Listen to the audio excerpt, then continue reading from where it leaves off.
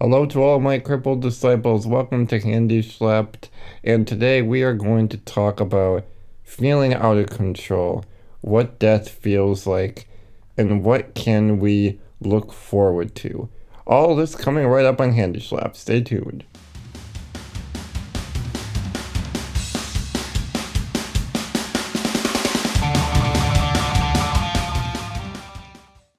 All right, everybody, it's so good to be with y'all. Today is Thursday, September 23rd, 2021. We are officially in the fall season. Where did that time go? Where did all that summer heat, summer fun, summer beauty, and summer lovin' just go off to? Well, it's gone, I guess, in the blinking and twinkling of an eye. And so that kind of sucks for all you summer lovers out there, myself included. But there is so much beauty in change. There is so much beauty in what we see with the changing of the seasons. And, a lot of fall lovers out there as well who just love the looks and the colors and the cooler weather of fall. And, it's also stew, chili, and soup season. And hunting season is upon us. It's just, as much as it sucks, people that like myself who love summer, we just aren't very susceptible to changing things. We just simply do not like the change. We don't like the colder weather coming because it kind of symbolizes death, and it symbolizes of things dying, and it just feels like things are over, things are ending. We entered the season of despair, the season of dread, the season of slowness, depression, season of what next? And there's all kinds of emotions that parallel that of the seasonal change we have on this planet. When you think of spring, you think of growth and rebirth, something new.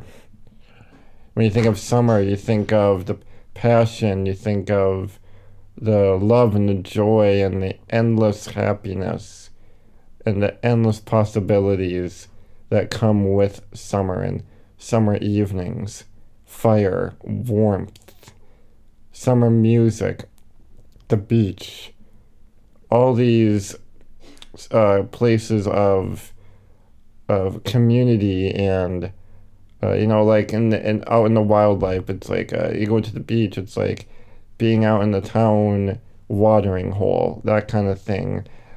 And just how we have that communal and camaraderie together of just being out in the warm weather.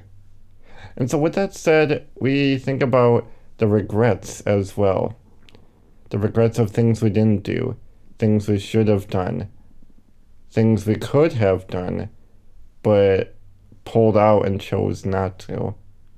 There's a lot of that. It's amazing how God designed us to see the similarities in the changes of the world and the planet systems, and how that goes along with our own changes. So I look at all this and I'm thinking, how does that compare with the things going on in our own lives? We may not like some of us, that is, may not appreciate or favor the seasonal changes. I'm one of the few who wishes, like, at least one of the few in my social circle, who wishes summer could stay year round. But most people, they say that, but then they come to the point where, it's time for change. People love the change of the seasons. The people that don't like it, it's, why we don't like change is because we feel the sense of being out of control. I ain't talking about being crazy. That's a whole other discussion for another day. I'm just talking about feeling like we have no say in anything. Maybe we kind of like what Neo in the Matrix said. He doesn't like the idea of not being in control of his life. And Morpheus says, I know exactly what you mean. We all feel that way. We all have that fear. The fear of being out of control. The fear of not having a say. The fear of not dictating our life.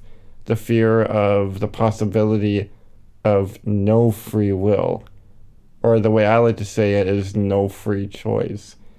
That every choice made by us is predetermined. That every decision we make is already set, and that no matter what we think we could do differently, it's not going to be the case. In the sense of that our choices aren't going to matter in the grand scheme because they are already preset. The whole idea of that is very frightening. Just in general, of not feeling in control, feeling like we don't have a direction or anything like that. Is there a destiny for us? Or are we all just floating on a breeze, as Forrest Gump says? Is there a point to prayer? Is there anything being with purpose? Are any of my prayers being answered? Maybe not in the way I see it, but it would sure be nice if I could see the results of my prayers to God. And what is this promised healing that the Bible portrays to us? Why do we always feel and fear the sense of being out of control? Like if anything is outside our understanding or our safety or our control, we just feel the biggest dread. And we feel like there's nothing we can do about it, which is one of the biggest fears many of us have and the biggest struggles. There are moments in our lives where we want things to change, but in the sense of our own understanding. If we like change, it's because we have a say in it. And we decide what that change is going to be. Not something that does it for us. Not something that says it's all good. You have nothing to do about it. That can be very frightening, even for believers. That we have no say in our lives, or we have no say in the matter of the way our lives go, or who we will marry, if we marry someone at all, or what kind of pain will be bestowed upon us. Several weeks ago, we talked about, if you could see your entire life all at once, like God does, all the pain and the miseries, would you still follow through with it? We talked about that weeks ago. The obvious answer is no. From right away, your honest, raw answer and your raw emotion is going to be no. Why would anyone want to do that? Why would anyone want to continue with being out of control? Where are all my prayers? Are my prayers being answered? I'm trying my best to get these relationships in my life fixed. I'm trying my best to provide for my family, to be there for my loved ones, to be the caregiver of those around me, to do well at my job, just to do my best. It's what we all strive to do. And am I making a difference? Am I making an impact? Am I making a stand? Am I making a footprint in this community, among my people, in my tribe, whatever? We go through all this, we make all these decisions, we do all these so-called accomplishments, and what is it for? And then at the end of the day, if Jesus hasn't come back yet, then at the end of the day, like everyone else throughout history, for the most part, we just die. And then what? I was listening to the Black Parade album by My Chemical Romance recently. If you don't know, that's one of the greatest albums ever written, if not in the last 20 years, or the greatest conceptual albums, as in like an album that tells a story from beginning to end, track by track, in the longest time. Besides American Idiot by Green Day, My Chemical Romance, The Black Parade, is a fantastic album. An album that talks about the transition of dying to death to the afterlife and what all the three of those changes resemble in our emotions and in our words and in what we think and believe. Though that whole album is about this patient dying of cancer. He's got not much time left to live. And we just go to that mindset. And a lot of us here in the disabled community have been through those conversations at least once, if not multiple times, that we're going to experience the possibility of death imminently. Some of us were told we wouldn't be able to live past the age of 2 or 3 or 5, and yet some of us are still kicking, whether it be with little medical interference or using tracheas with the help of our loving parents or caregivers or just whoever was willing to step in and care for us. And then you get to the point of death. It's like, then what? Going back to the album, it's the lead singer of My Chemical Romance, Gerard Way. He commented on one of the songs and on death itself, talking about the character in the album. It's not the fear of death per se, of dying. It's what is going to happen to my loved ones when this does occur, when I do meet my demise. How will it affect my loved ones? How is it going to affect them in their lives?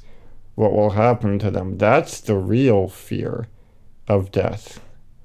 If you're blessed enough to have made an impact in the lives of people around you, then you fear that above all else. A couple of years ago, it's been like, let's say about 30 months ago, my dad had heart surgery. I remember it was March 2019, so 1 year before COVID broke out here in the US. And so my dad had heart surgery. He had a mitral valve fixed.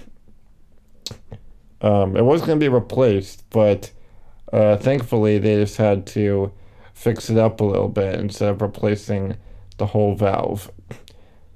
And so, he's going through all that kind of any kind of heart surgery is scary. Of course it's going to be that way. And so you go into that, and his biggest fear was who is going to help take care of my son while my wife does most of the work. In other words, who's going to help my family out while I'm busy in this stage of recovery and isolation. That's what he was thinking about during that time. He wasn't thinking about uh, this or that, or am I going to be okay for myself? He was thinking about, am I going to be okay for my family? Or better yet, is my family going to be okay during my time with this? That is something that I think we all will come to think about eventually. Did I make that impact in people's lives? The last thing we want to do is hurt our loved ones, to feel like we're abandoning them, to feel like we're missing out on them, or regretting things we didn't say to them, regretting some things we may have said to them, regretting that those relationships were not as good as they could have been. Trying to make amends with people who don't feel like amends need to be made and that things are fine the way they are. It's those kind of things that matter the most. We may live in an American society. If you're listening to this and you're in America, you know what I'm talking about. In a very individualized society where we're all about doing what's best for us and no one else, doing what we want to do, keeping the focus on our goals and keeping our eye on the ball and making it all about I in the word team. Even though growing up we were taught that there is no I in the word team. Well, it seems just like the Dare Challenge, it seems like that has been thrown out the window as well. So it comes down to, how will you affect those around you, and how will you leave a legacy? A word that I'm starting to hear more and more often. More so from a friend of mine and maybe a few other friends of mine. Or just, especially when you're in the disabled community, you get to visit with death and the possibility of death on multiple occasions, as I've said before. So, after a while, you and death kind of start hanging out. After a while, you watch games together, you hang out in the hospital together. You and death kind of, you start to have a thing with each other. It's just kind of a weird place. And it comes to the point where am I going to be? Who have I helped in life? Have I spent enough time with my family? Have I been there for my friends as much as they have been there for me? Or other way around, do my friends know to be there for me as much as I've been there for them? I was talking to someone recently that just feels like they give, and no one gives back to them in return. Not in the sense of scratch my back, I scratch yours, but in the sense of you give to people and they continue to take and take without lifting a finger or just to ask the question, thanks, but how are you doing? Like, do people ignore the givers? It's like, do people really care for the helpers and the workers in the vineyard? Do people, for the most part, really care for those that go out of their way, for the unsung heroes, for the good Samaritans out there in the world who just want to do good and go unnoticed? In the sense of they want to do good without the craving of publicity or the need for accolades or credit or attention? No. We all feel like at some point we get in the mindset of, I need more credit for this. But what does Jesus really teach us? To pray and love and support our neighbors all around us, close and far, in the church, outside the church, without the desire of being seen by others, so that we may not boast, so that we may not brag about it, so that we may not be seen as higher in our relationship with Christ than others. True, some of us may be stronger in the faith in the sense of how we choose to desire Christ over other things.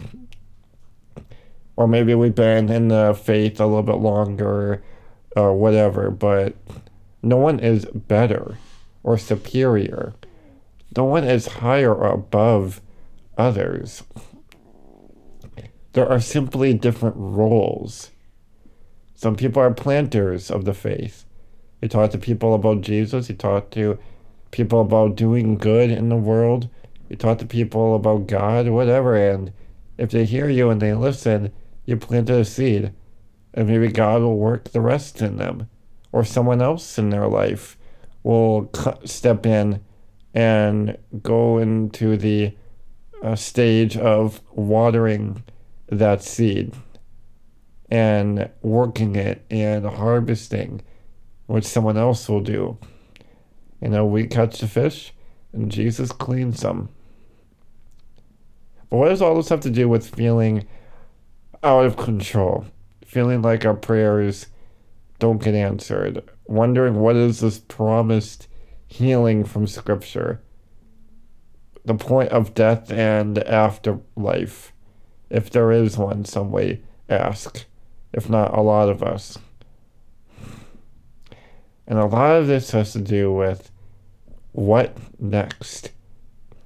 There's a brand new show on NBC right now called Ordinary Joe, and it's so cool. And it's so great. It's like the show This Is Us, but instead of 3 time periods that all connect in the lives of those triplets, Ordinary Joe does it in a way of a guy named Joe who comes to a point in this episode where he has 3 options in a decision he needs to make. All 3 options split off into 3 potential timelines. There's the red timeline, in which he becomes a rock star and marries a new girl he met at graduation. In the green timeline, he goes to the beach with his best friend Jenny, and they get married and they have a kid with muscular dystrophy, and he becomes a nurse at a hospital. In the blue timeline, he goes into the family business of becoming a police officer, following in his dad's footsteps, who died in the story on 9/11. And it's the whole episode, if not all the episodes coming up, switch back and forth between these alternate timelines of possibilities of how our decisions impact other people, impact ourselves, and how there are always constants and variables. What I mean by that is every decision we make will have different outcomes, but there are still constants or similarities that will overlap. And so it comes to this, and no matter what we choose, God's control and God Himself and the Holy Spirit, they see the whole picture. No matter what we choose, we only see it in the now. And there's different branches of decisions we make. You know, you got those books, those choose your own adventure books, Or if we do this, this will happen. If we go that way, we'll end up there. It's that kind of thing. But God sees the whole book ahead of time. He wrote the book. He knows what we're going to do and how we're going to do it. And He knows the right people to come into our life and the right people to leave our lives. And how no matter what we choose, God's provision helps us make an impact. We wonder about our dead loved ones who are gone already and didn't get to live the life they could have had. We don't know that. We don't know what God had planned.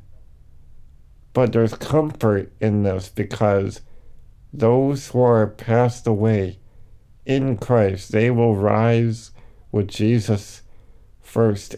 There is a resurrection. It's not over for anyone who dies in Christ. For Jesus Christ is the blessed hope for us all. The blessed hope that there is life and joy after death. All this is for something. No matter what we feel, it's not for nothing. We may feel out of control, and that's the point. We are not the ones in control, but are we okay with that? Are we okay with not feeling completely in control? That someone else, the Lord God, is in control. If anything, that brings me more comfort than feeling like I need to be in control all the time. Feeling stressed and anxious that I always need to have the control or the pride to say what is what. We all feel that way. I'm very guilty of that in many ways. But the more I think and the more we give that up, the less stressed we'll be. We have to give it all to God, for He is the blessed hope, and He is the one that controls our lives. We are out of control, very much all out of control. And that's okay, because God is always in control of us, in the sense that we are all in His arms safe, and that Jesus died for you and all your sins, and because of Him, we have joy. Let's pray together, shall we? In Jesus' mighty name, we pray for all who are listening to this, for people who feel out of control and stressed, feeling like there's something missing in their lives, where we all feel like there's something missing in the sense that we have that empty, hollow spot in our hearts, Lord. We feel like there is something empty that we are longing for. We try to fulfill it with sex. We try to fulfill it with love in all the wrong places when we didn't get it in our childhoods. Or maybe we didn't get it from the people we hoped we would get it from, and that we put our bet on it. But Lord, we put our bet on You, and we put our complete faith and our complete trust in You. Lord, life can really suck and be difficult. Sometimes, Lord, there's so much misery and hopelessness around us, but the hope and the blessed hope that is in You, Lord God, outweighs all of that infinitely. We trust in You. We love You, Lord God. In Jesus' name we pray. Amen. Well, thank you so much for listening to episode 39 of Handy Schlaft. I am your host, the Reverend Jordan Schrader. Hope you all take care. Have a great weekend. Be safe. Take care, of course. As always, keep the faith. God bless.